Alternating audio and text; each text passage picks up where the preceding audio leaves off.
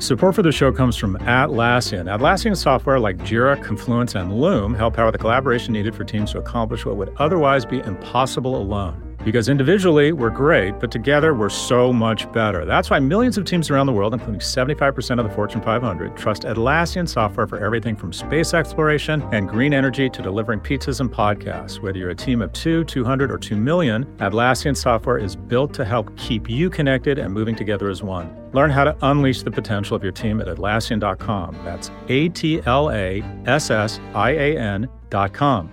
Atlassian.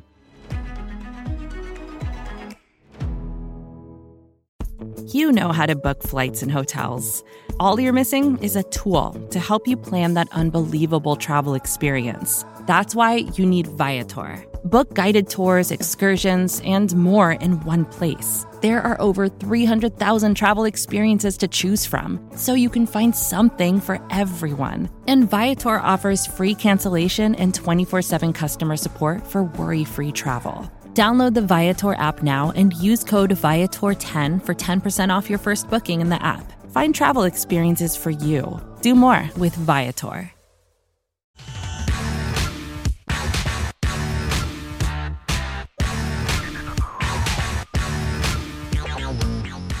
Welcome to the Prop G Pod's Office Hours. This is the part of the show where we answer questions about business, big tech, entrepreneurship, and whatever else is on your mind. If you'd like to submit a question, please email a voice recording to officehours@propgmedia.com. Again, that's officehours@propgmedia.com. First question. Hey, Prof G. Sean from California here. Big fan of your show, and I've learned a lot from you over the years, so thank you. My question is about job hopping. In the 3 years since I graduated, I've been with 3 different companies, each time driven by a desire to try something new and better compensation. There's a generational gap in how job hopping is viewed. My parents, in their early 60s, see it negatively, emphasizing loyalty to companies that fostered growth. They believe it could impact future employers' perceptions as well. On the flip side, many colleagues and friends in their early to mid-20s like me view job hopping as an effective way to boost income. Given the transient nature of the job market, loyalty feels less reciprocal. In the tech industry where I work, there's growing acceptance supported by data showing those changing jobs every 1 to 2 years often outpace their peers in earnings. I'm interested in your thoughts on how frequent job changes can be seen, whether as a strategic career move or a potential hindrance, and how individuals can navigate these nuances in shaping their professional trajectory. Is it a strategy that works well initially but loses effectiveness as you climb the career ladder? Thanks again for your insights, and Happy New Year. I love this question. Thanks so much, Sean from California. So first off, some data. The New York Times reported that in 2022, 22% of workers aged 20 and older stayed in their jobs for a year or less. So 1 in 5 were there less than a year. The greatest percentage since 2006. A third, 33%, spent 2 years or less at their jobs. Although people who switched jobs during the pandemic often made more money than those who stayed in the same job, that gap has largely shrunk. According to the Atlanta Fed's wage growth tracker, wages for job switchers rose more than 5.6% over the last year, while those for job stayers rose 5.2%. So it's sort of the same. So in sum, first let's talk about loyalty, or what your parents were talking about, to an organization. I don't think you should be loyal to an organization. And I know that sounds strange. Like, I think of myself as being loyal to NYU, but I know that it doesn't make any sense.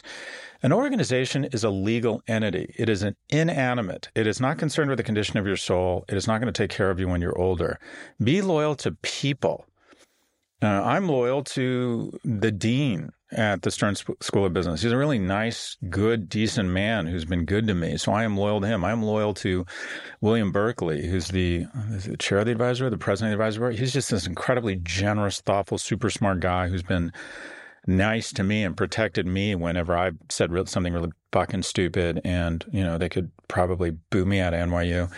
Anyways, if your boss has been good to you and you're thinking about leaving, don't hesitate to leave the organization, but give them 60 or 90 days notice such that you don't leave your boss in a difficult place where he's scrambling around and it's hard on him or her, right? Be loyal to people. Now, having said that, let's just think very Darwinian about your future. I do not think you want to have 3 jobs in 3 years, boss. I think the next job you're in, you need to be in for at least 3 years, because I can tell you, as someone who hires and fires a lot of people, more than 1,000, I would imagine, over the last 25 plus years. If you came in and I was interviewing you and I saw you had 3 jobs in 3 years, I don't think I'd hire you.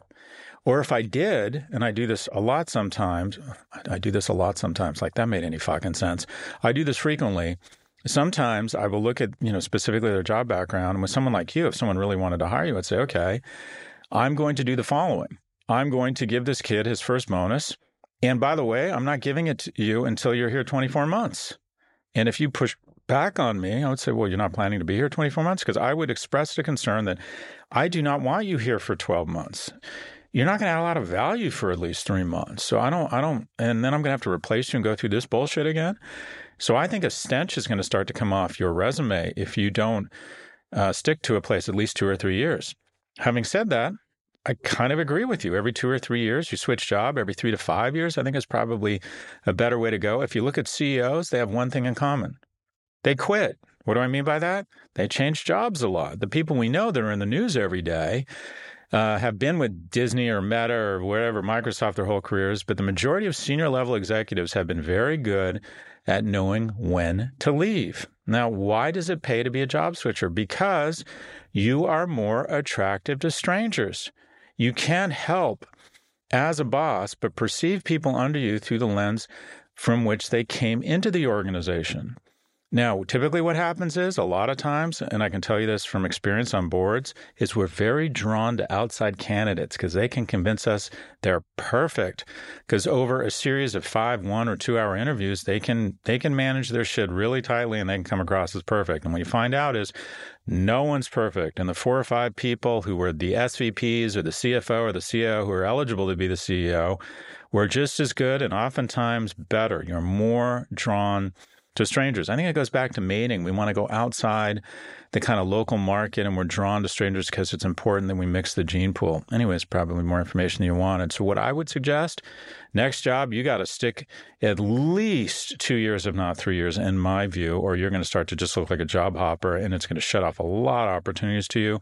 If you're not going to leave every 3 to 5 years, at a minimum, you want to do a market check every 3 to 5 years. But boss, I hate to tell you, you need to stick somewhere for a couple of years. Thanks for the question. Question number 2. Hey, Prof G, this is Marty. I'm in Los Angeles, and my wife and I are expecting our first addition to our family in a few weeks. And I'm at that crunch time where I need to decide how much time I need to take off from work. And I'm kind of stretched, being pulled between my work, which is encouraging me to kind of take shorter half of that, like 1, 2 weeks. And of course, my family, which is saying, hey, stay home, take it full advantage of the up to 3 months or more you can get through your company and through California state laws. So obviously, you've got boys. You understand what this is like. You're the manager working for a corporation. But if you were in my position at 41, how would you weigh this? What would you put together the kitchen cabinet? What questions would you ask yourself? How do I look back with no regrets? I look forward to your answer. Thanks so much.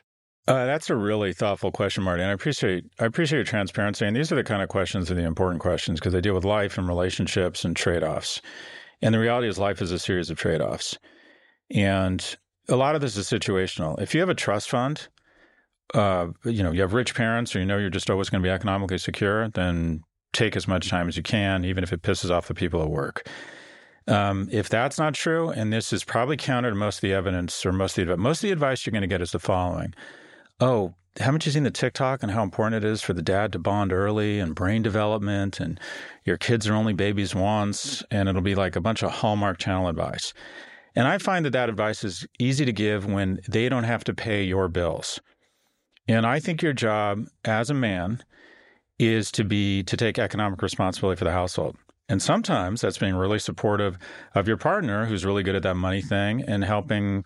My partner was working at Goldman Sachs and we had 2 kids under the age of 3. And I realized my job was to get home for bath time because she couldn't be home and to get up with the kids early in the morning because she had to get to the trading floor at Goldman by 6 a.m. But I generally think a good place to start for a man is to assume economic responsibility for the household, first and foremost. And that requires trade-offs and sacrifices. So if you're in a position where you're killing it at work and you see real opportunity there, and quite frankly, you don't have economic security, I'm going to zag when everyone's probably going to zig here, and I'm going to say, err on the side of maintaining that professional momentum. One, my experience was the kid does not miss his dad. I think for the most part, the dad is mostly useless the first 6 months. And I wish I had more research here, but it's basically a science experiment. It needs the mom. Dad is there to be supportive of the mom and make sure mom gets enough sleep and is happy and feels secure and feels loved. I don't, quite frankly, think you play much of a role, the dad, in the child's life early on. That doesn't mean to say you can't do night feedings. That doesn't mean to say you can't bond with the kid. I used to come home. I used to do yoga with my kid. I would stretch. My oldest, when he was a baby, and he absolutely loved it, and I read somewhere that it was good for them, and we'd hang out, and I would do a couple of the night feedings. So I'm going to say, look, if you're not economically secure and you have momentum at work, I think it's okay to make the decision to say, you know what? Life is trade-offs. I want to spend a lot of time with my family as they get a little bit older. And in order to do that, I've got to log the hours now. It is situational. You have to make an assessment around how much real value you're going to register professionally by kind of not taking much time off. If they really wouldn't miss you and it's not that important, then yeah, by all means, take the time off. It all comes back to the same thing. You can have it all, but you can't have it all at once. We have one quick break before our final question. Stay with us. Families have a lot going on. Let Ollie help manage the mental load with new cognitive health supplements for everyone 4 and up, like delicious Lolly Focus Pops or Lolly Mellow Pops for kids. And for parents, try 3 new Brainy Chews to help you focus, chill out, or get energized. Find these cognitive health buddies for the whole fam at ollie.com. That's OLLY.com. These statements have not been evaluated by the Food and Drug Administration. This product is not intended to diagnose, treat, cure, or prevent any disease. With Kizik hands-free shoes, motion sounds something like this. Kizik helps you experience the magic of motion. With over 200 patents and easy-on, easy-off technology, you'll never have to touch your shoes again. There are hundreds of styles and colors, plus a squish like nothing you've ever felt.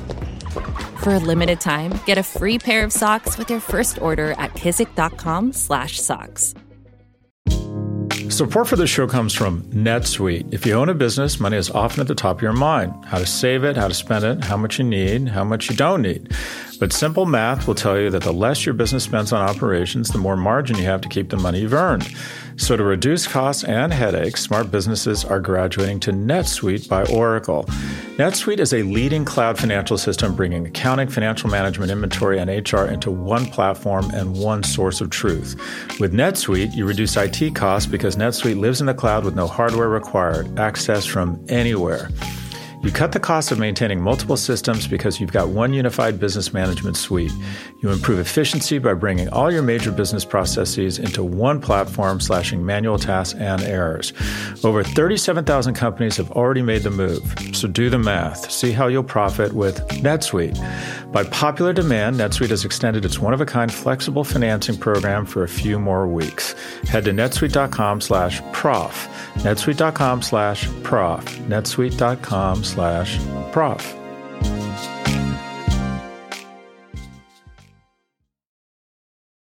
Welcome back. Question number 3. Hi, Scott. Kasim here from Vancouver, BC. I have a 19-year-old son who is in second year at Sauder School of Business at the University of British Columbia here in Vancouver. Being an entrepreneur has been his motivation and obsession for a while now, and he currently runs a social media-based marketing business. His business is thriving, and his revenue is quite frankly mind-boggling for someone like me who has always worked for someone else. My son and I had a heart-to-heart conversation recently, and he confessed to me that the only reason he is trotting along at school is because that's what society expects of him.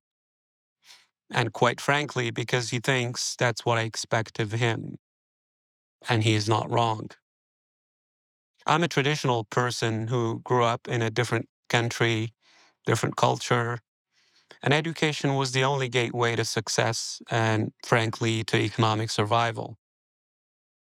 My son is not directly asking for my permission to leave school and focus solely on his business, but I know deep inside he kind of is.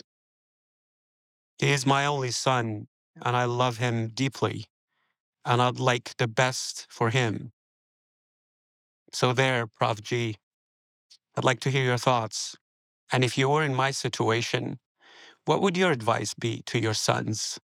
Cassim from Vancouver, I absolutely love this question. I can hear the emotion in your voice. I've got just emotional hearing the question because I think about the situations I'll face with my sons, and I really do want to be thoughtful and helpful here. So first off, your son is in college, and he started a successful business. That means you have raised an impressive young man.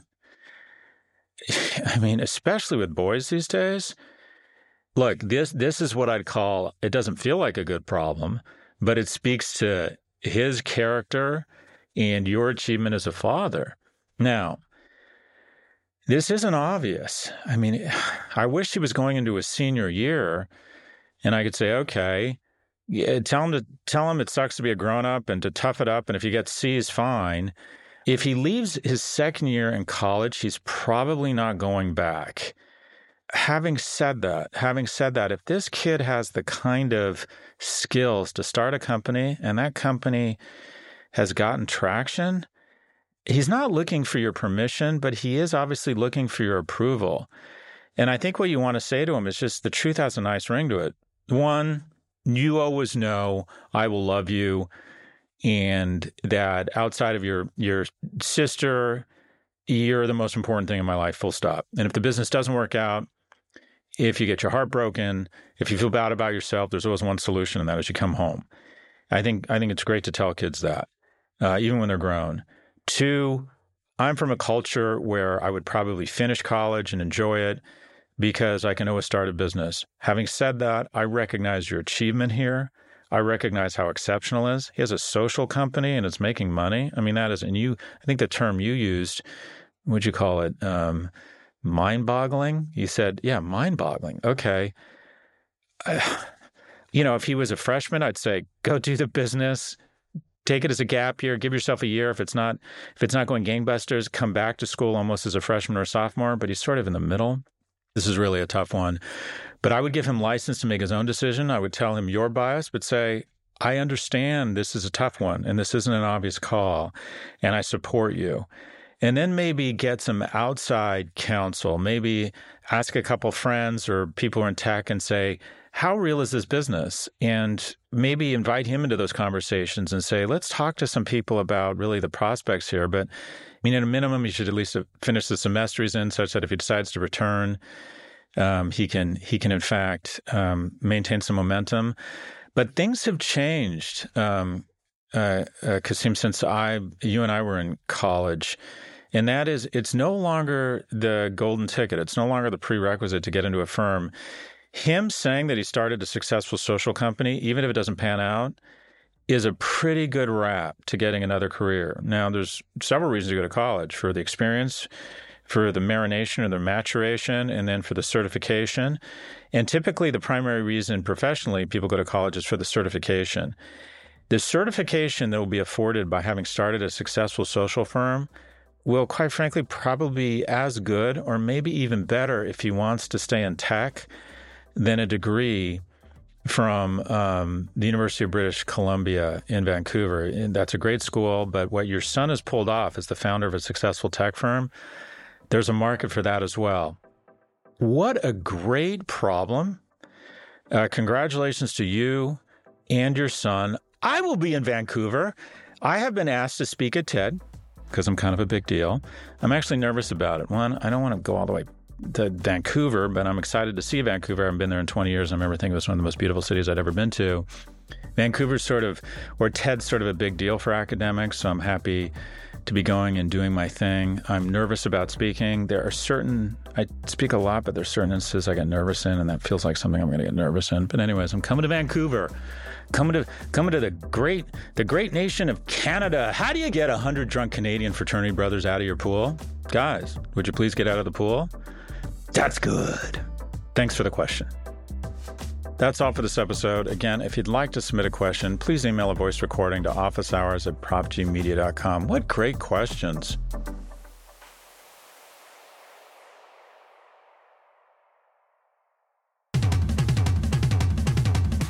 This episode was produced by Caroline Chagrin. Jennifer Sanchez is our associate producer, and Drew Burrows is our technical director. Thank you for listening to the Prof G Pod from the Vox Media Podcast Network. We will catch you on Saturday for No Mercy, No Malice, as read by George Hahn, and on Monday with our weekly market show.